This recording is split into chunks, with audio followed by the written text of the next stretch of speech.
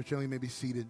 If you turn your attention to the screen. Good morning, church family. We're in the book of Matthew, as you know, in chapter 9. It'll be on the screen for you. Good morning, church family. Our scripture reading for today is Matthew 9:18 through 38. While he was saying these things to them, behold, a ruler came in and knelt before him, saying, "My daughter has just died, but come and lay your hand on her, and she will live." And Jesus rose and followed him with his disciples. And behold, a woman who had suffered from a discharge of blood for 12 years came up behind him and touched the fringe of his garment. For she said to herself, "If I only touch his garment, I will be made well." Jesus turned, and seeing her, he said, "Take heart, daughter, your faith has made you well." And instantly the woman was made well. And when Jesus came to the ruler's house and saw the flute players and the crowd making a commotion, he said, "Go away, for the girl is not dead, but sleeping." And they laughed at him. And when the crowd had been put outside, he went in and took her by the hand, and the girl arose.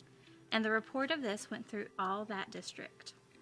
And as Jesus passed on from there, 2 blind men followed him, crying aloud, "Have mercy on us, Son of David."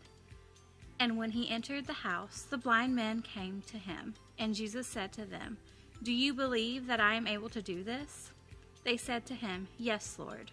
And then he touched their eyes, saying, "According to your faith it will be done to you." And their eyes were opened, and Jesus sternly warned them, "See that no one knows about it." But they went away and spread his fame through all that district. As they were going away, behold, a demon-oppressed man who was mute was brought to him. And when the demon had been cast out, the mute man spoke. And the crowds marveled, saying, "Never was anything like this seen in Israel." But the Pharisees said, "He casts out demons by the prince of demons." And Jesus went through all the cities and villages, teaching in their synagogues and proclaiming the gospel of the kingdom, and healing every disease and every affliction. When he saw the crowds, he had compassion for them, because they were harassed and helpless, like sheep without a shepherd. Then he said to his disciples, "The harvest is plentiful, but the laborers are few. Therefore pray earnestly to the Lord of the harvest to send out laborers into his harvest." Good morning again. Good Really morning, good to be church with family. you this morning. Our Matthew scripture- 8 and 9. If you haven't opened there in your Bible, go ahead and do that now. We're continuing on with Matthew chapter 9. We're just going to pick up really where we left off last week here in this great chapter. And I want to simply remind you that Matthew chapter 8 and 9, and really the whole Gospel of Matthew, the Apostle Matthew is writing and over and over giving you illustration and story and example, verse after verse after verse, declaring that Jesus is the promised King.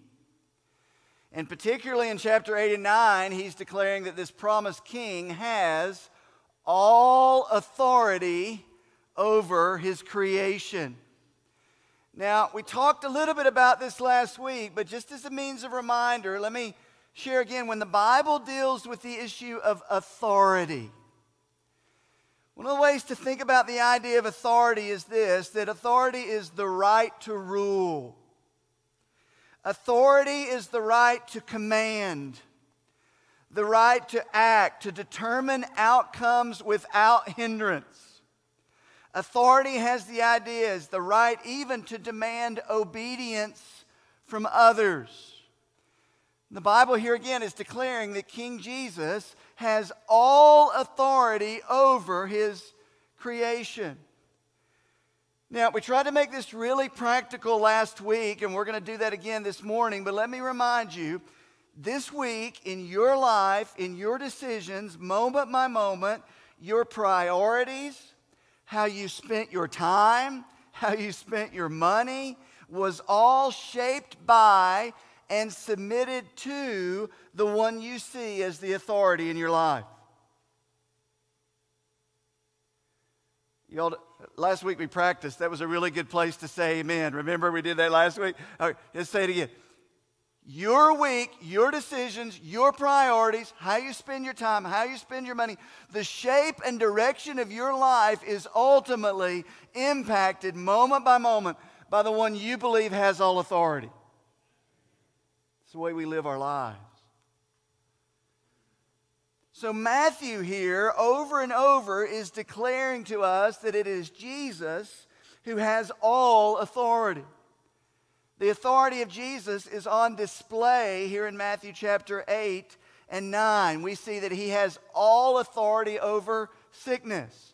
He has all authority over disease. He has all authority over creation. He has all authority over nature itself. He calms the storm. We saw last week, Jesus has authority over sin. Jesus has authority over disciples. He gets to determine what discipleship is and what it even means to be a disciple of his. He has authority. He has authority over the demonic realm. He has authority over death itself. So, big truth that we introduced last week, we'll carry on through this week, is this: Jesus has authority over his creation.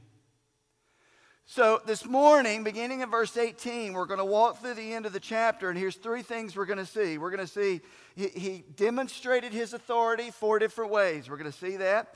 We're going to look at Matthew, throughout the Gospel of Matthew, over and over as you read. Watch out for this. Matthew, over and over, shows you how do people respond to the authority of Jesus. They respond in a myriad of ways. We're going to see several different ways this morning. And then thirdly, we're going to end the chapter this way: is how do we? How do you, how do I, how do we respond, even this morning, to the reality that Jesus has all authority? What does that look like in our lives? Okay?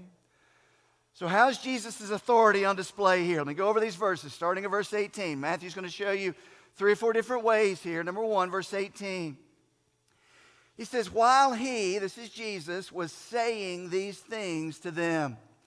Obviously, connecting back to verse 17, Jesus has been talking about all things are new in the age of the Messiah. He's talking to these disciples of John. The Pharisees are in the background. They come and they talk about new wine and old wineskins, new cloth, old fabric. The point is, the king is here. Things are new. The newness of the Messiah. It says, while he was talking about these things, behold, a ruler came to him and knelt before him. That's a great phrase. A ruler kneels before the king, saying, my daughter has just died. Now again, as you're reading along in the scriptures, there's times you need to stop and just pause and realize what's just been said here. This man is running to Jesus. His life has just faced an unbelievable, unimaginable tragedy. His daughter has just died. He comes to Jesus. He says to him, but come, lay your hand on her. And by the way, in that society, touching a dead body was a big, big deal. He says, if you'll just come and lay your hand on her, she will live. Verse 19, and Jesus rose and followed him along with his disciples. Now, I want you to kind of get the idea of all that's going on here in this story. The Gospel of Mark helps us. You don't have to turn there. Mark adds a little detail to this story. And again, synoptic Gospels, Matthew, Mark, and Luke, often tell the same story from different angles. That's what Mark is doing here, same account. He adds to it this from Mark chapter 5. Then came one of the rulers of the synagogue. Matthew didn't bother to tell us that. Here's what that means. This guy is likely a Pharisee. Those who were rulers over the synagogue of that day had authority over the happenings of the places of worship in the Jewish towns. That's what synagogues were.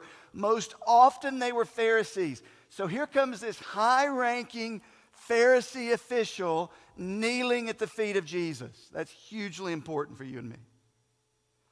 Mark goes on and says, and was imploring him earnestly, saying, my little daughter is at the point of death.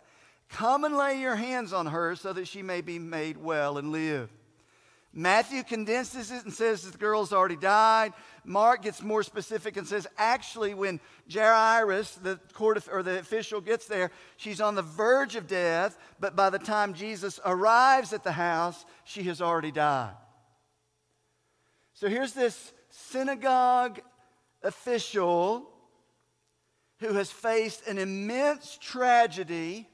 He is likely a Pharisee, and he runs to Jesus and pleading for Jesus to do something. Verse 23 back in Matthew chapter 9, how does Jesus respond? Jesus goes to the house, verse 23, and when Jesus came to the ruler's house, and this is somewhat funny, he says he saw the flute players and the crowd making a commotion. You read that in your Bible and you go, flute players? Why in the world were there flute players and people making a commotion? In that day, it was the expectation when a family member died, the family was responsible to hire professional mourners. That's just the way it happened in that culture. So with all the loss they'd experienced, they had to go out and find these professional mourners. They came in, they're playing their flutes, the women are wailing, they're screaming. Jesus comes up on the scene, and it's chaos. And he's walking beside this court official whose heart is broken because his little daughter is dead. Verse 24, and Jesus says, I like this, go away. We don't need all the fake flute players. We don't need all the commotion. We don't need all the show. Because Jesus has all authority over this situation. He says, go away, verse 24, for the girl is not dead, but she's only sleeping. And they laughed at him. They laughed at him because they knew for certain this girl is dead. Was she really dead? Absolutely, she was dead. Jesus is about to demonstrate he has all authority. Verse 25, but when the crowd had been put outside, why? Because this is not for theater.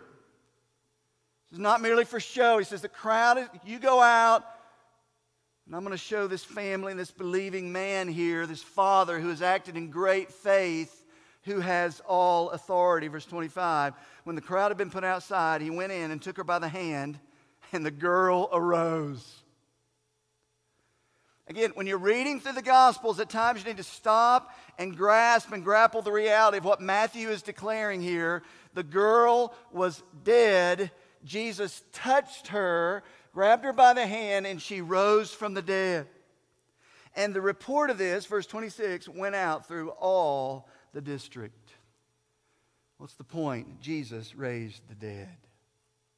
Jesus has authority over death itself. Incredible. Now, if this doesn't grab your heart this morning, let me just remind you that you and I and every person on the planet share one thing in common. We are all going to die. Some sooner than others. Some become more aware of it than others. Some know it's imminent in ways others don't. But apart from Jesus returning one day, every person on the planet shares the reality of death in common.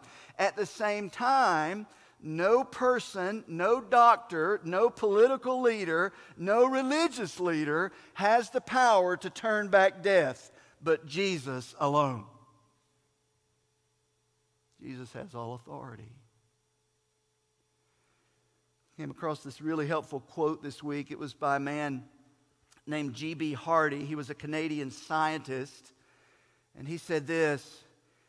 He said, when I looked at religion, I said, I have two questions. He said, question number one, has anyone ever conquered death? He said, question number two for me was, if they did they make a way for me to conquer death too? He said, I checked the tomb of Buddha and it was occupied. I checked the tomb of Confucius, it was occupied. I checked the tomb of Muhammad, it was occupied. I came to the tomb of Jesus and it was empty. And I said, there is one indeed who has conquered death. I asked the second question, did he make a way for me to conquer death as well? And I opened the living Word of God and I found Jesus say, because I live, you will live also. Jesus conquers death. Jesus has authority over death. And because of that, we will live also. Matthew wants you to see Jesus has authority over all his creation. Now he gives us another illustration, verse 20. Now here Matthew is backing up. I know I'm skipping verses. I do that intentionally because the second one happens in the middle of the other one. While he is on the way to the house of the synagogue official, this incident happens in verse 20. So the delay of Jesus getting there, and from the time he's told the girl is sick to the time she dies, this happens. Verse 20. And behold, a woman who had suffered from a discharge of blood for 12 years, came up behind him and touched the fringe of his garment. Now again, to know the weight of what's going on here, understand that this woman would have been an absolute social outcast. She would have been pushed to the fringe of society in the Jewish culture. She was considered unclean. The Gospel of Mark, again, tells us a little bit more. He says that she had suffered under many doctors, spending all of her money, and was no better at all. Luke, the Gospel of Luke, who was a physician, doesn't quite say that about doctors. He says it this way: she could not be healed by anyone.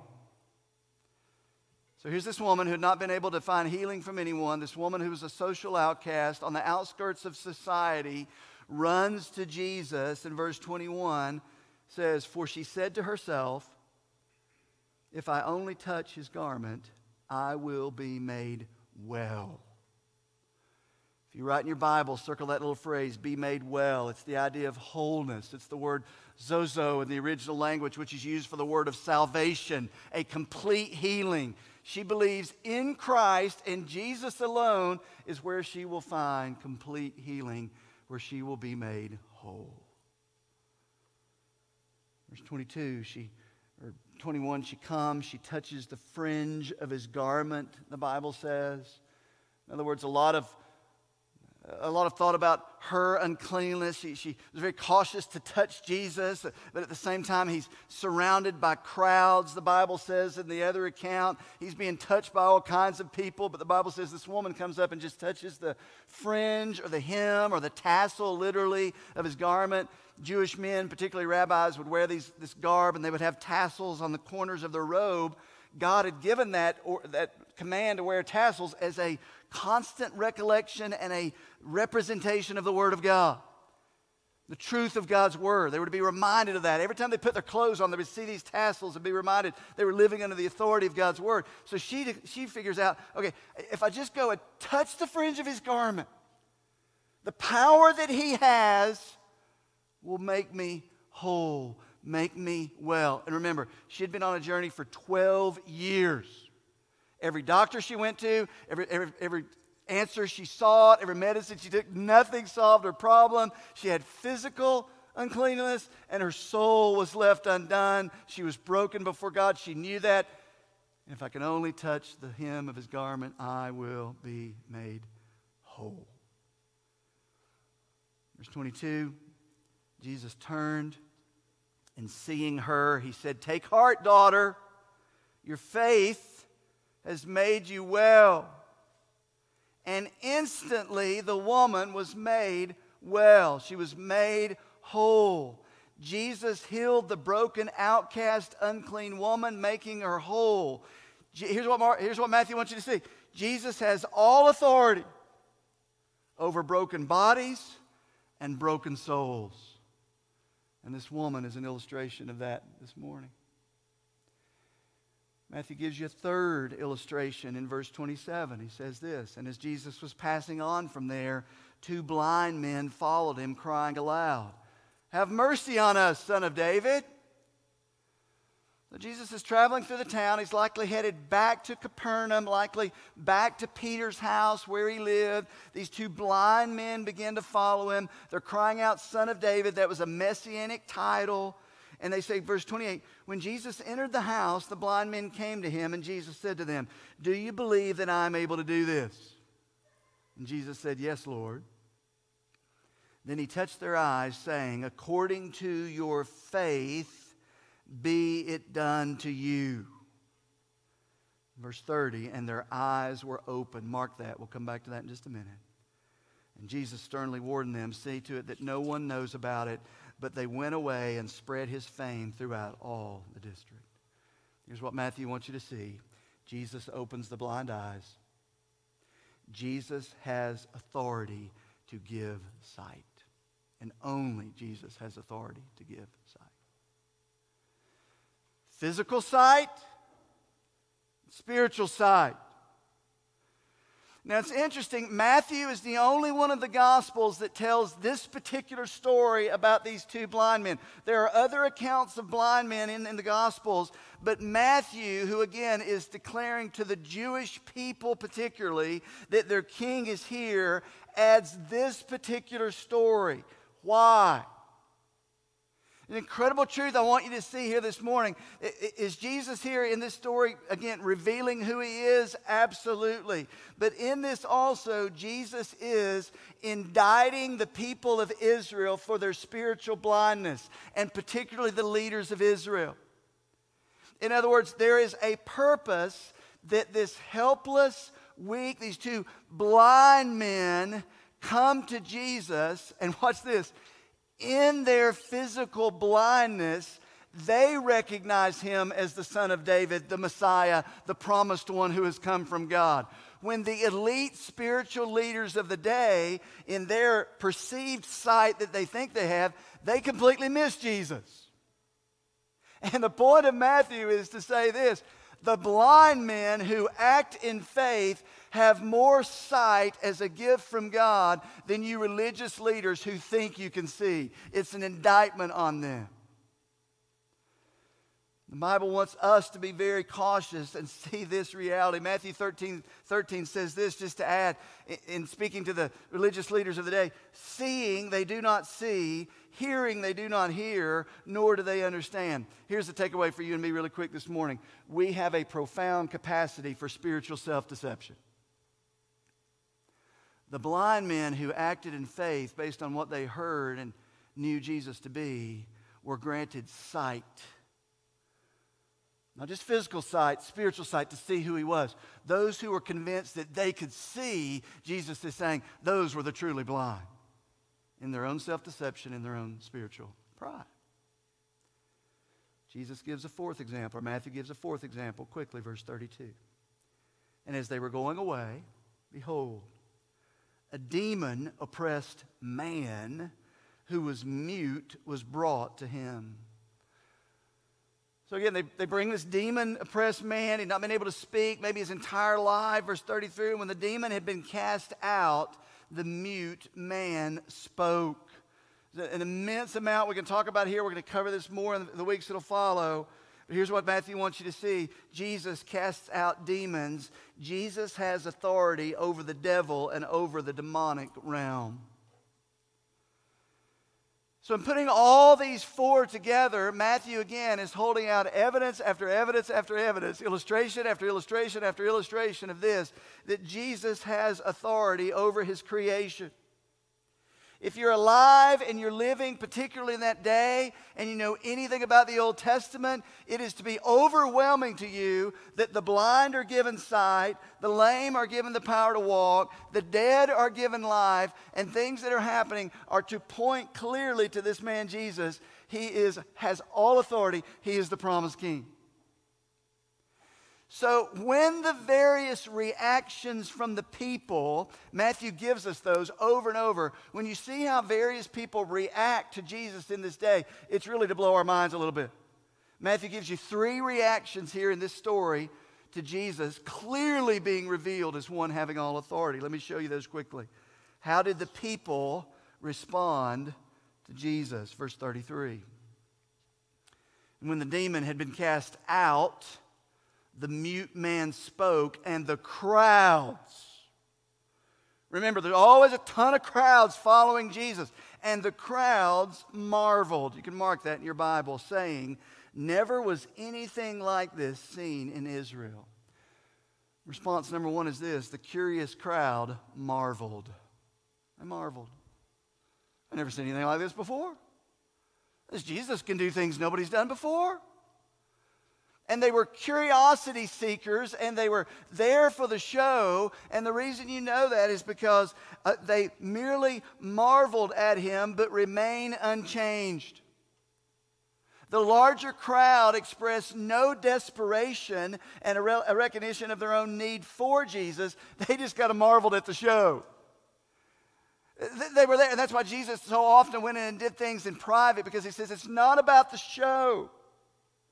So these marveled. There was no genuine faith. There was no genuine repentance. The larger crowd merely marveled at him. Here's the challenge for you and me this morning. It is possible to be in the crowd, see all the display of his greatness, even marvel at who he is, and miss Jesus altogether. That was the larger crowd. That's challenging. The second response, quickly. Verse 34, you might guess who it's from. And the Pharisees said, he casts out demons by the prince of demons. In other words, the Pharisees had a real problem on their hands with Jesus. They were so convicting to their own self-righteousness and all that they had cropped up by their own pride. Here he is, giving the lame the ability to walk, raising the dead. They got to come up with some answer for Jesus. Early in chapter 9, they had said he was a blasphemer. Here they say he is demonic. And here's the takeaway. The self-righteous and spiritually proud they saw no need for the righteous one. They didn't merely stand in awe of him. They were offended by Jesus. It is impossible to walk with Jesus without a keen awareness of our spiritual bankruptcy, and that's what they lacked. They saw no need for Jesus, no need for his authority, no need for his healing power. They never came to Jesus in faith. Therefore, they remained in their blindness. Thirdly, third response. The broken and the repentant died to self and followed Jesus. Who's that? A few examples really quick. Verse 18 again. Remember the Jewish ruler? The guy at the very beginning of the story. Now, we don't know a lot about his daughter. She was the one that was raised from the dead, but it was in response to the dad's faith. So Jairus, the leader, verse 18 again, while he was saying these things to them, Jesus, a ruler, now note this, came in and knelt before him. You are to see, juxtaposed to the Pharisees who are saying blasphemer, and the Pharisees who are saying he must be filled with demons, you got this other Jewish leader, likely a Pharisee, who walks in, and in Jesus' presence, he kneels before him. Mark adds he was at the feet of Jesus. And the phrase there is clearly used throughout the New Testament as a picture of worship. This guy comes in broken worship before the king. Now, it was a moment of desperation.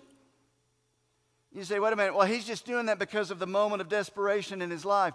Don't you miss the fact that God will use times of desperation and weakness and fear and tragedy in our lives to even make us aware of our need for Jesus. That's what happened in this guy's life. He turns from his understanding of Judaism and what his fellow Pharisees were saying about Jesus, and he comes and kneels at his feet and cries out in faith to him and even says, hey, come and touch the dead body of my daughter and she will be made well, she will live. Somewhere in his mind, may have not been perfect faith, but he believed Jesus was who Jesus said he was. And in brokenness and desperate faith, cries out to Jesus. The unclean woman, if I only touch his garment, I'll be made well. Now, her faith was imperfect. She didn't have all of her theology exactly right, but in her heart of hearts, she knew Jesus is the only one that can make me well, make me whole. And she ran to him in repentance and turning, dying to self, and in faith clung to Jesus. And the blind men said, have mercy on us, Son of David. They knew they were blind, and they called out for the mercy of the King. Here's what you see from all these guys. Just as Jesus called, if anyone wishes to come after me, he must die to self, take up his cross, and follow me. Anyone seeks to save his life, lose it. The one who loses his life for my sake will find it. And those are the illustrations of those who responded in faith and repentance. Now, third and final question this morning, and we'll wrap up. How do we respond this morning? Because here's what I know happens. A lot of you read through Matthew just like me, and you come across some of these stories, and you go, yeah, I've read that story my whole life. I hear that. I've known that. How do we respond as we read through the Gospel of Matthew? I'm going to show you 3 different ways we see a response that the Bible calls us to respond here, beginning in verse 35. Walk with these, and we'll move into close our time. Verse 35. And Jesus went through all the cities and villages. He was teaching in their synagogues and proclaiming the gospel of the kingdom and healing every disease and every affliction. Brothers and sisters, here's response number 1 you see for you and me this morning is this. We behold our King. Behold your King. So as you're reading through these stories, let me remind you that every situation you see in these 4 accounts this morning was you and me before we came to Christ and before He transformed us by faith. In other words, just like the girl who was dead in my sin before Jesus, I was dead to sins and trespasses until Jesus by faith made me alive. Just like the woman covered with shame and unclean and covered in her sinfulness, if you will, symbolically. That was me before Jesus, unclean, covered in shame. But in Christ, He presents me before the Father, holy and blameless. Behold your King. Just like the blind man who came to Jesus, that was you and me before Christ. We were in spiritual darkness, blindness, and only Christ could give us sight. Behold our King. And I was slave to the course of this world, following the prince of the power of the air, just like these guys who were demon-possessed before Christ. I was under the control of the evil one. Jesus gave me life and defeated death, hell, and the grave, and Satan himself. He has set me free. Behold your King.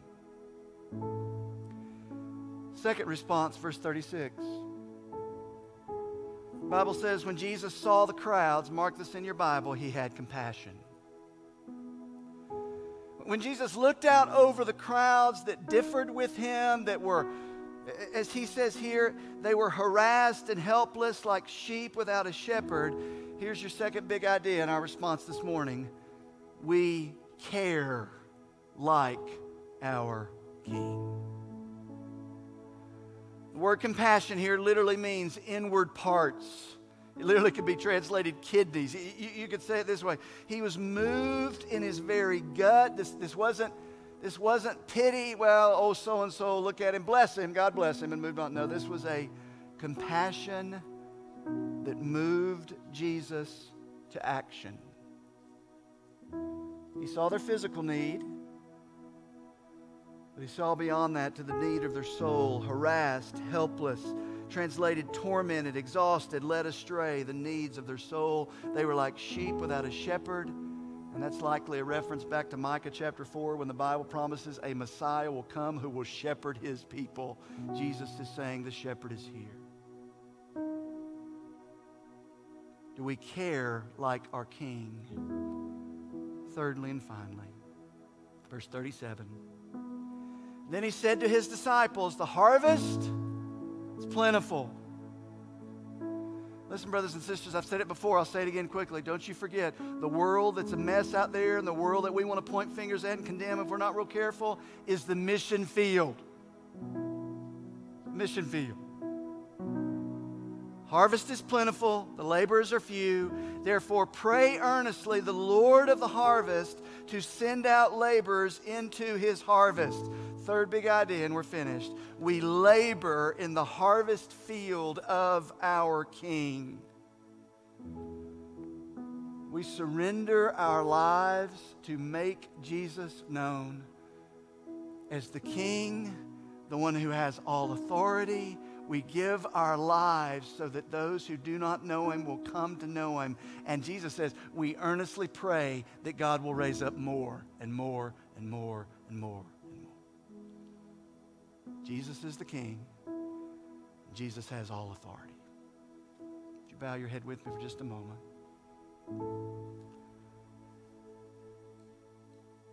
I just want to ask you right there in your seat to respond to the Lord, maybe in a moment of repentance, maybe a moment of faith, maybe you realize I have not had the compassion of my King. I do not see the world around me as the harvest field. I see it as a distraction or a frustration or, oh Lord, give us the compassion of our King. Father, I pray that you guide us this morning by your Spirit to respond to your word, Lord. Lord, I pray that moment by moment, your people, we continue to live in faith and repentance before our King. Lord, you are the authority of our lives. You are the master. We need you, we love you, and we praise you. In the name of Jesus we pray. Amen.